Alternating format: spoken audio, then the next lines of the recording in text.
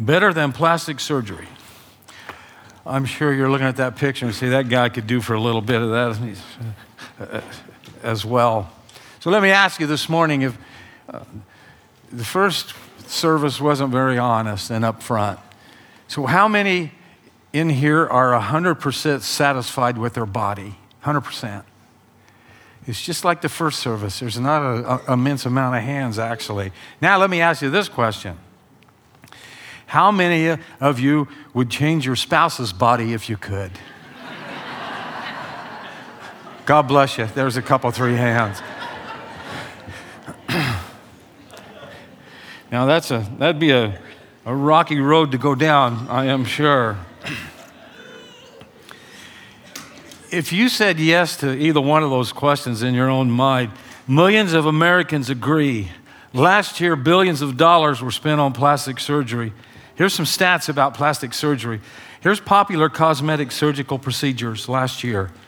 Breast augmentation, 290,467 procedures.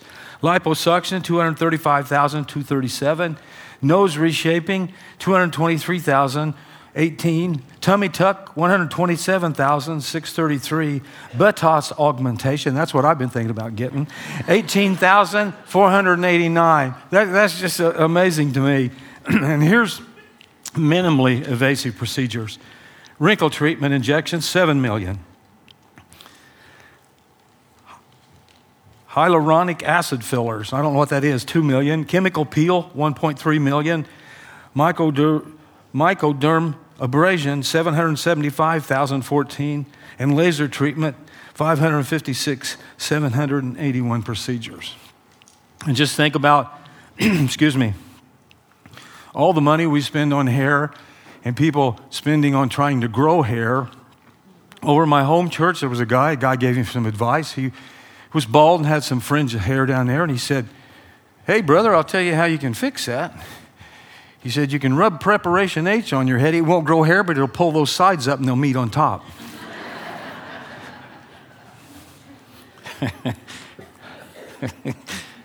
I'm not going to say anything, Rich. I love you too much. So,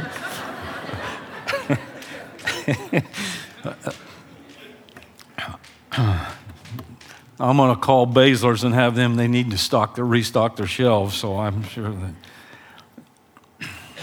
And here's some pictures of surgery that didn't turn out so well.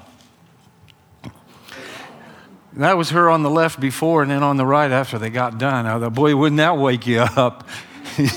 They bring you out and take them bandages off, and your honey says, "How do I look? Man, what do you say?"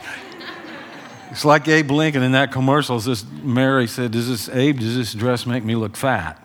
So that kind of thing. But after Jesus rose from the grave, he had a changed resurrection body without plastic surgery, actually. And Thomas found this out in this clip. This is a great clip. It kind of brings in what I'm talking about this morning. Let's watch.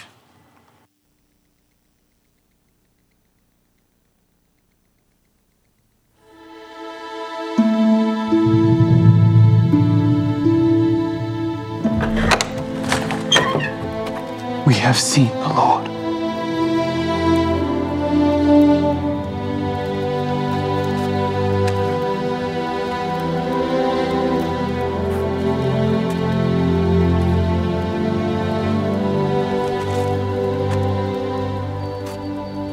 Except I shall see in his hands the print of the nails, and put my finger into the print of the nails, and thrust my hand into his side, I will not believe.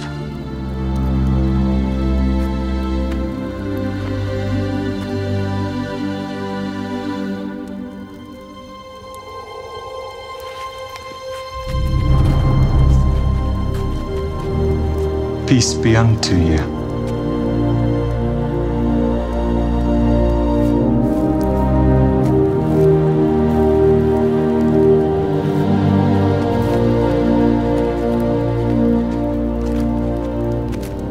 Reach hither thy finger, and behold my hands.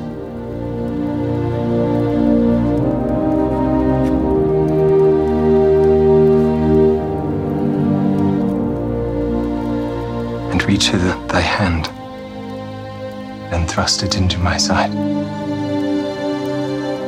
Be not faithless, but believing.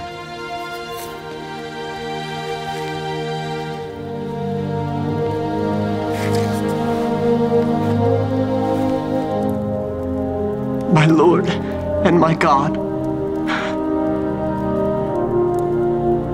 Thomas, because thou hast seen me, thou hast believed. Blessed are they that have not seen, and yet have believed.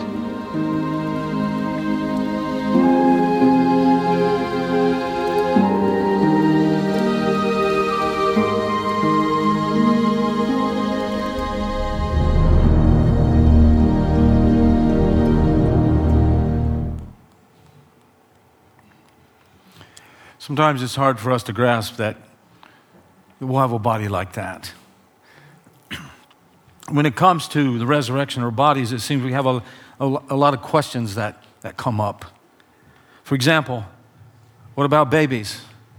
Will they be resurrected as infants or adults?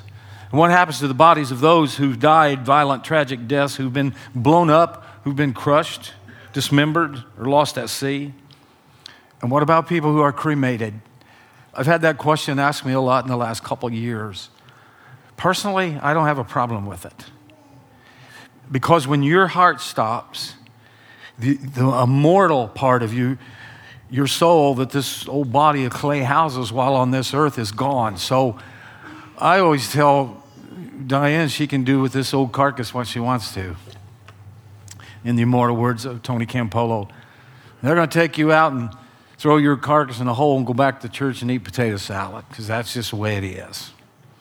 So in that whole essence, a lot of people can't wrap their mind around that. But in Scripture, I don't see. If you were thinking about that, I think it's a personal thing as well. You pray about it and whatever God lays on your heart, actually. But how will God resurrect these people? I think a lot of times when we delve into the supernatural that we don't really know anything about, we try to come up with the answer out of our own minds, and we try to put God and the supernatural into a box, but it's a limited view, actually. Paul addresses these issues in 1 Corinthians 15, 35 through 49. He answers two questions. First, about some general principles, and then about our future bodies and the value of these present ones that we are now in, actually. The first question is this: can the dead possibly be raised?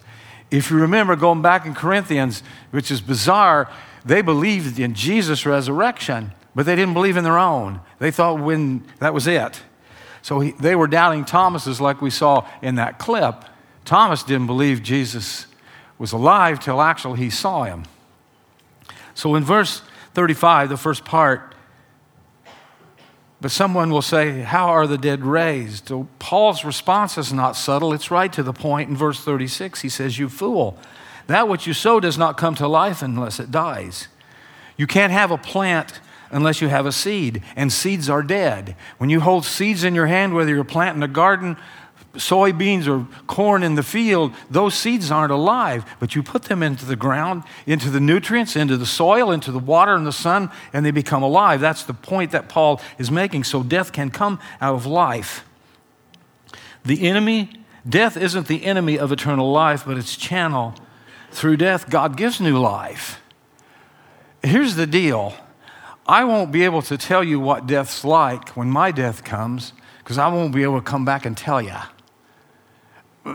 The people that I've been with when they're dying, I believe that a lot of, you got one foot in one world and one in the next, and there's a small time where you can see both worlds.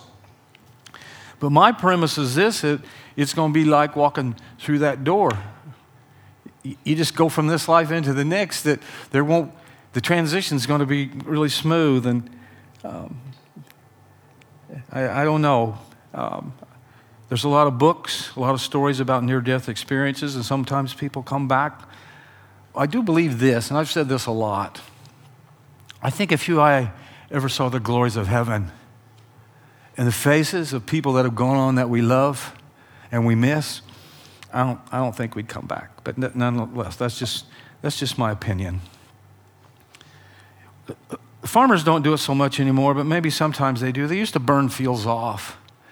And it was good. It got rid of the old things. It kind of brought the fresh and the new back into the soil. I think the Holy Spirit wants to do that sometimes in our lives as we think about what kind of crops in our spiritual lives that we are sowing. The Holy Spirit can come in and purge us and get us right back on the right track again. Second question is this: with what kind of body will the dead be raised?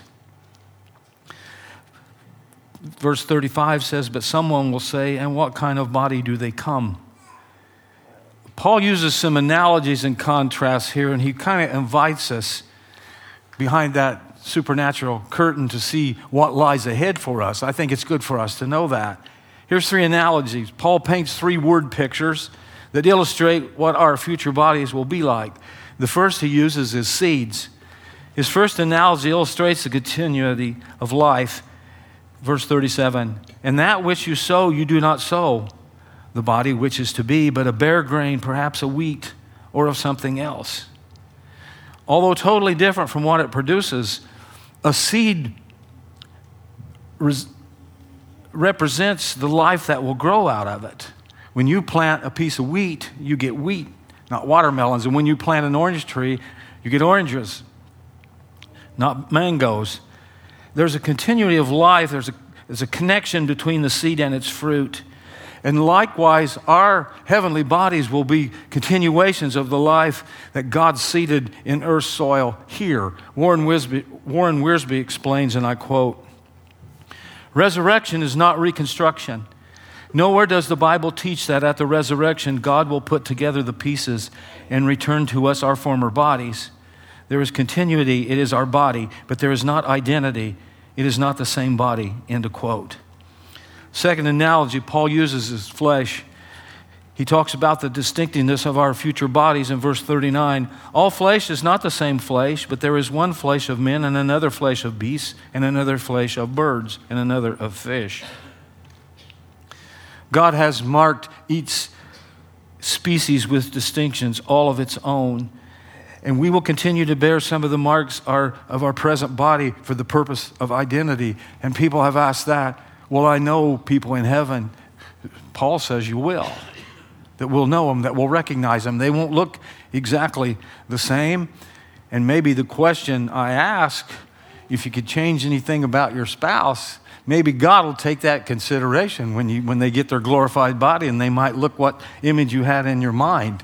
But I doubt it. I'm just telling you that to give you some false hope, maybe. I don't know. Planets is the third analogy.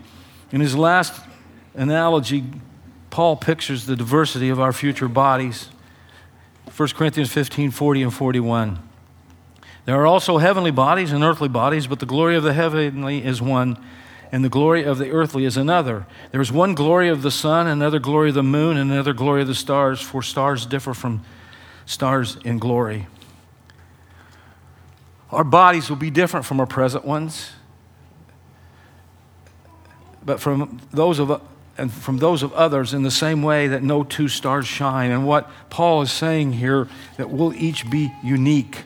Just like every star is not completely alike, and so it will be with us. And then he has four contrasts.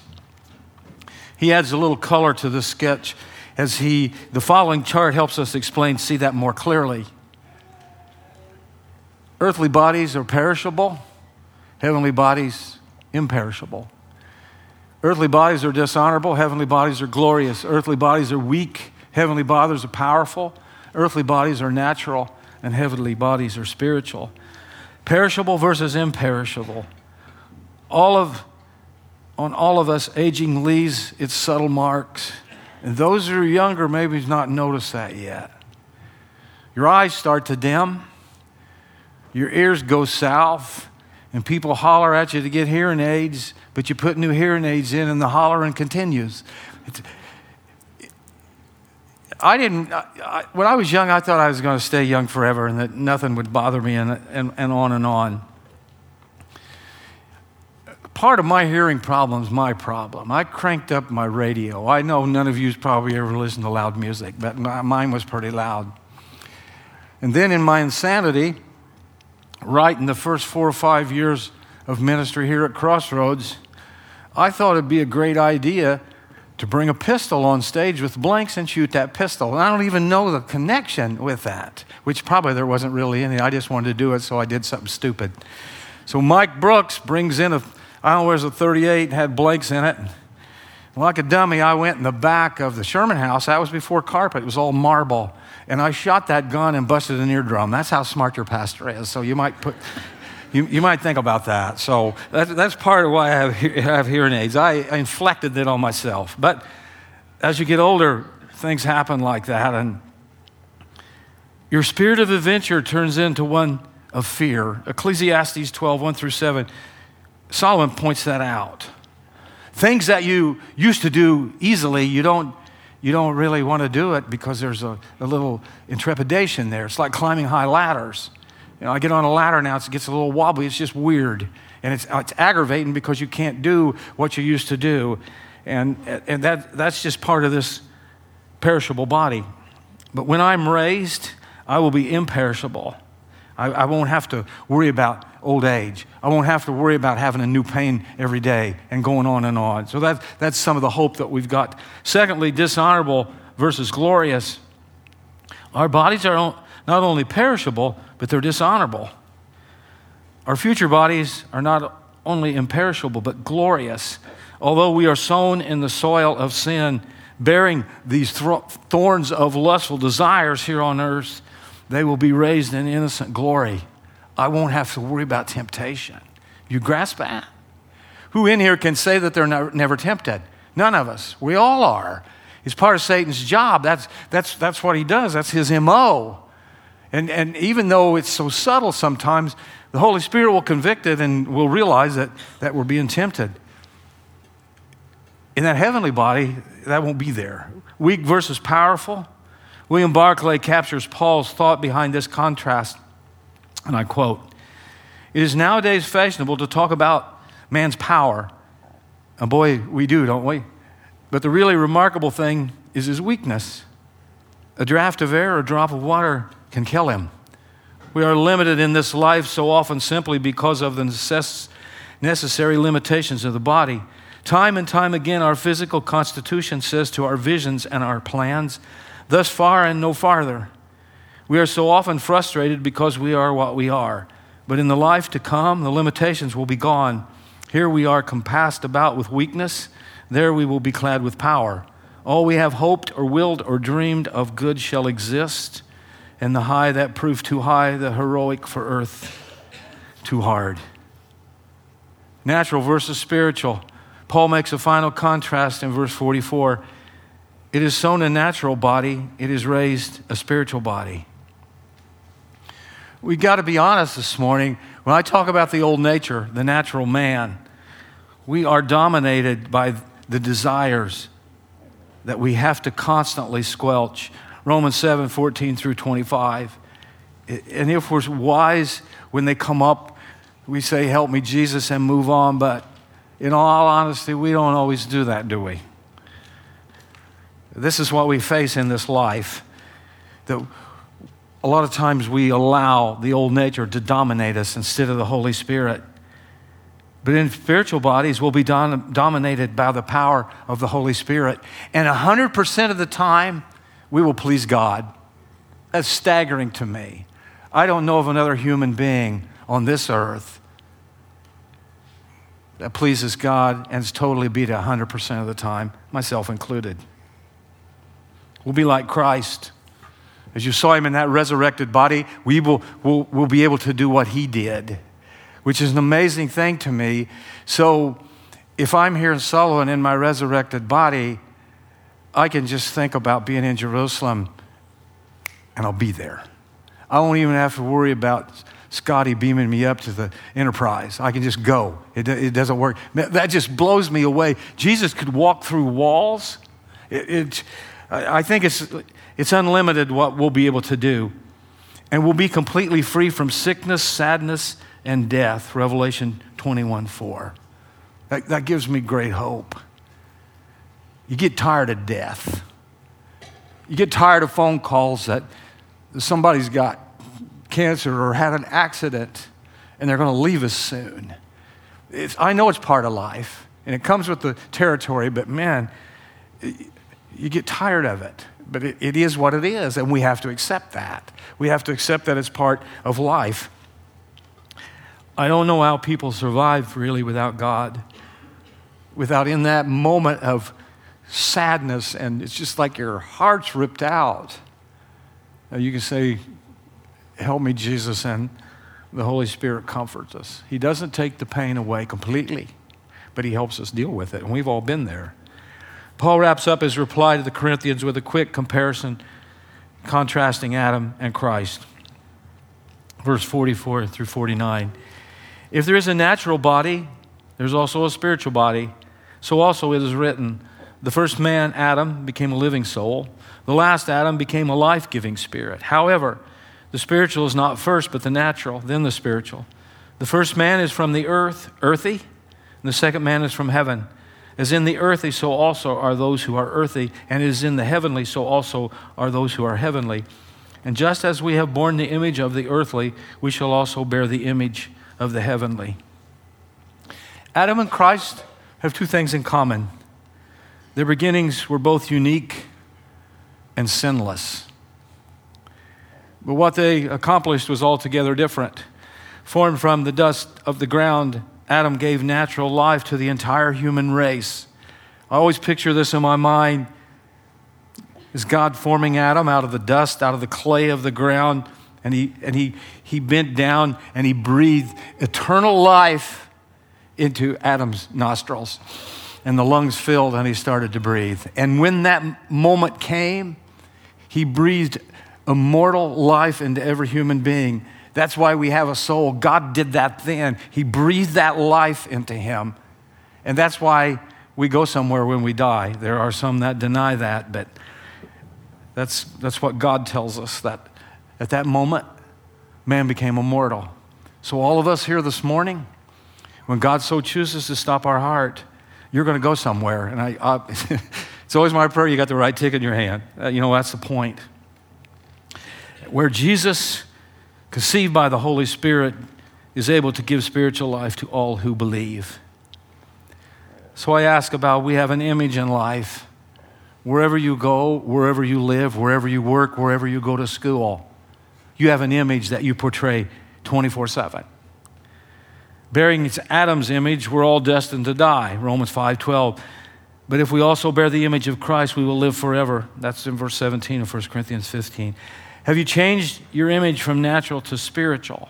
So we ask ourselves this morning, does my life reflect Adam's or Christ? Does it mirror glory or instead guilt? Our resurrection bodies will be much better than plastic surgery here on earth. Because even if we spent all that money and got every body part changed, it's still going to go old and we're going to die. We might look good when they plant us, but still you're not going to be there. Greg Laurie is a pastor in California. He sits down with Randy Alcorn, who wrote a huge book about heaven, and they discussed these new bodies. Let's listen in.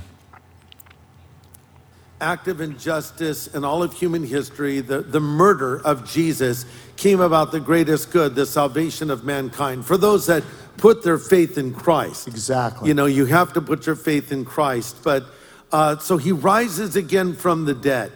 And this is not only important for Jesus doing this, but really now we look at everything differently because death died when Christ rose. We still die and our bodies still go into the ground, but now he walks around on the earth in his resurrected body, which is similar to his body. It's still Jesus, the same guy. He even said, "It is I, not another." But yet he has the marks of the crucifixion in his hands and feet. He tells Thomas to look at them.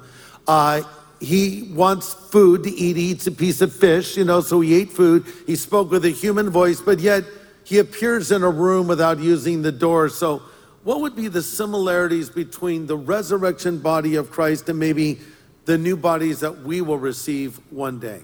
Well, Scripture tells us that we'll see him, and when we see him, we'll be like him, Yes. for we'll see him as he is. Right. And so we know that our resurrection bodies will be modeled after Christ. And one of the things that Jesus said to his disciples... So we'll eat in our resurrection bodies? Right. Yes. Absolutely. Absolutely. Because You should write a Jesus- book about hamburgers or something, your next book. In heaven, hamburgers in heaven. What do you think? Have you ever had someone interview you that actually serves to distract you from... That's It's a kind gift. It's a gift, and Greg exercises the gift phenomenally well. I love it when Randy's like on a roll and then I throw a random thought and he loses train of his thought. But Please Jesus continue. said to his disciples, I won't look at you, I'll just look at all of these good people. Wait, I see you back there too, but he said, look, this body, this is a body, touch me, handle me. I am not a ghost. A ghost, a spirit, does not have flesh and bones as I have.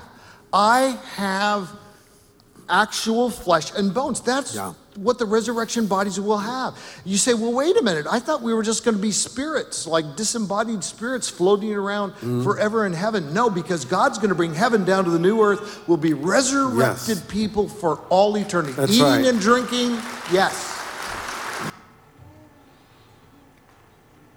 It's an amazing concept when we think about that. You know, we talk about that, but then we look in the mirror and we see what we're left with here in our own presence body.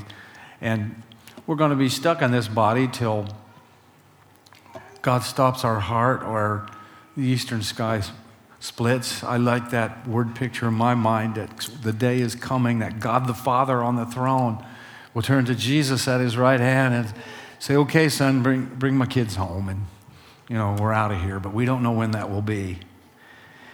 So when we talk about resurrected bodies, they're, as we've heard and the scripture, no scars, no warts. They'll be fat-free, hopefully. Everything will fit. You never have to worry about buying new clothes. So, but it's just different to think about it. I hope some of the things that we covered this morning maybe answered some of your questions. But something we need to be reminded of the rest of our lives. God designed your body for you, so accept it as it is. As we accept the body that God gave us, we embrace his grace and sovereignty in our life. We say yes to God that he has made us who we are, and he loves what he sees. We don't, a lot of times. God didn't put this belly on me. I did this. I did it myself. You know, that's the thing. But this is the body that he's gave us, and we need to accept that. God planned the distinction between you and others, so don't compare yourself to somebody else. Playing the comparison game will drive you crazy. Some do it with occupations, with grades, with looks, with gifts, with money. It's a no-win situation. Paul said in verse 39, all flesh is not the same flesh. You're unique. You're special in God's eyes, and we need to relax and enjoy ourselves in a sense. Be yourself in your own skin. We sat with Susie's daughters yesterday over at Marshall, and that was one of the things they said about their mother that she kind of hammered in them. Be yourself. Don't let anybody else take you and put you in their mold. Be the person that God has made you to be. And I think that's good advice. Lastly, God predicted that your body would have certain limitations, so stop condemning yourself. We bear this earthly image. It is unrealistic to expect perfection. And if there's a nagging sin in your life, you need to forgive yourself and ask forgiveness of Christ and move on. Isn't it amazing how much baggage that we drag around from the past? John Bunyan's Pilgrim's Progress, you see that on the picture, the book. An old pilgrim, he's all bent over with this huge weight on his back that he can't get rid of. Here's the problem with us. We'll confess it. We'll leave it here. And then it follows us to the car, and before we go home, we open the door and let it back in. Satan's doing that. He don't want you to forget. He wants you to keep weighted down. It really messes up our progress in Christ. Discontentment, comparison, and condemnation are all contrary to God's pattern and design for your life. But yet there's a lot of areas like that we struggle with. Here's some closing questions for only you to answer in your mind and your heart. Why do you think people are unwilling to accept the bodies God gave them? Do you accept yours? Do you think our society encourages comparison? Do you do that? Do you compare? Comparison can be a sign of insecurity. Are you secure in who you are in Christ, who God made you to be? In general, do you feel that people are too hard on themselves or too easy? How about you? How can God's grace impact these areas in your life? As we get older, our body decays with every breath. That's not a positive way to look at it, but it's the truth. We're closer to eternity than we were yesterday. Every breath full of air that we inhale and exhale, it puts you closer to the end. So my point is, I hope you're ready for that. We can prolong the decay. We can do surgeries and all kinds of stuff to change us, but we cannot stop it.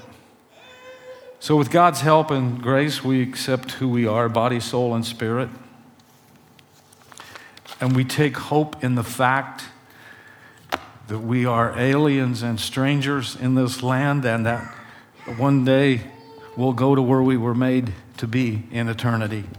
But until that time, we need to be satisfied with who we are. I know that's not what the world preaches. Commercials and all this input that we get is be this, be that, whatever. But I think for you and I to find peace in our lives, we just have to accept who we are and do it with grace. Lord, we love you. I thank you for loving us, being so good. I don't know, Lord, if we're all honest, if we do accept ourselves the way you do. And that's why I said, God, I just wish, even if it's just a moment a day, that we could see ourselves and we could see each other as you see us. Special, unique, gifted, the child of God. So that's my prayer this morning. We leave this place seeing ourselves as you see us. And if there be anybody here this morning, Lord, that doesn't know you, that they might want to make that choice. And if they need help to do that, I'm sure be glad to do it. We love you, God, and we give you praise and glory. We ask in the name of Christ. Amen.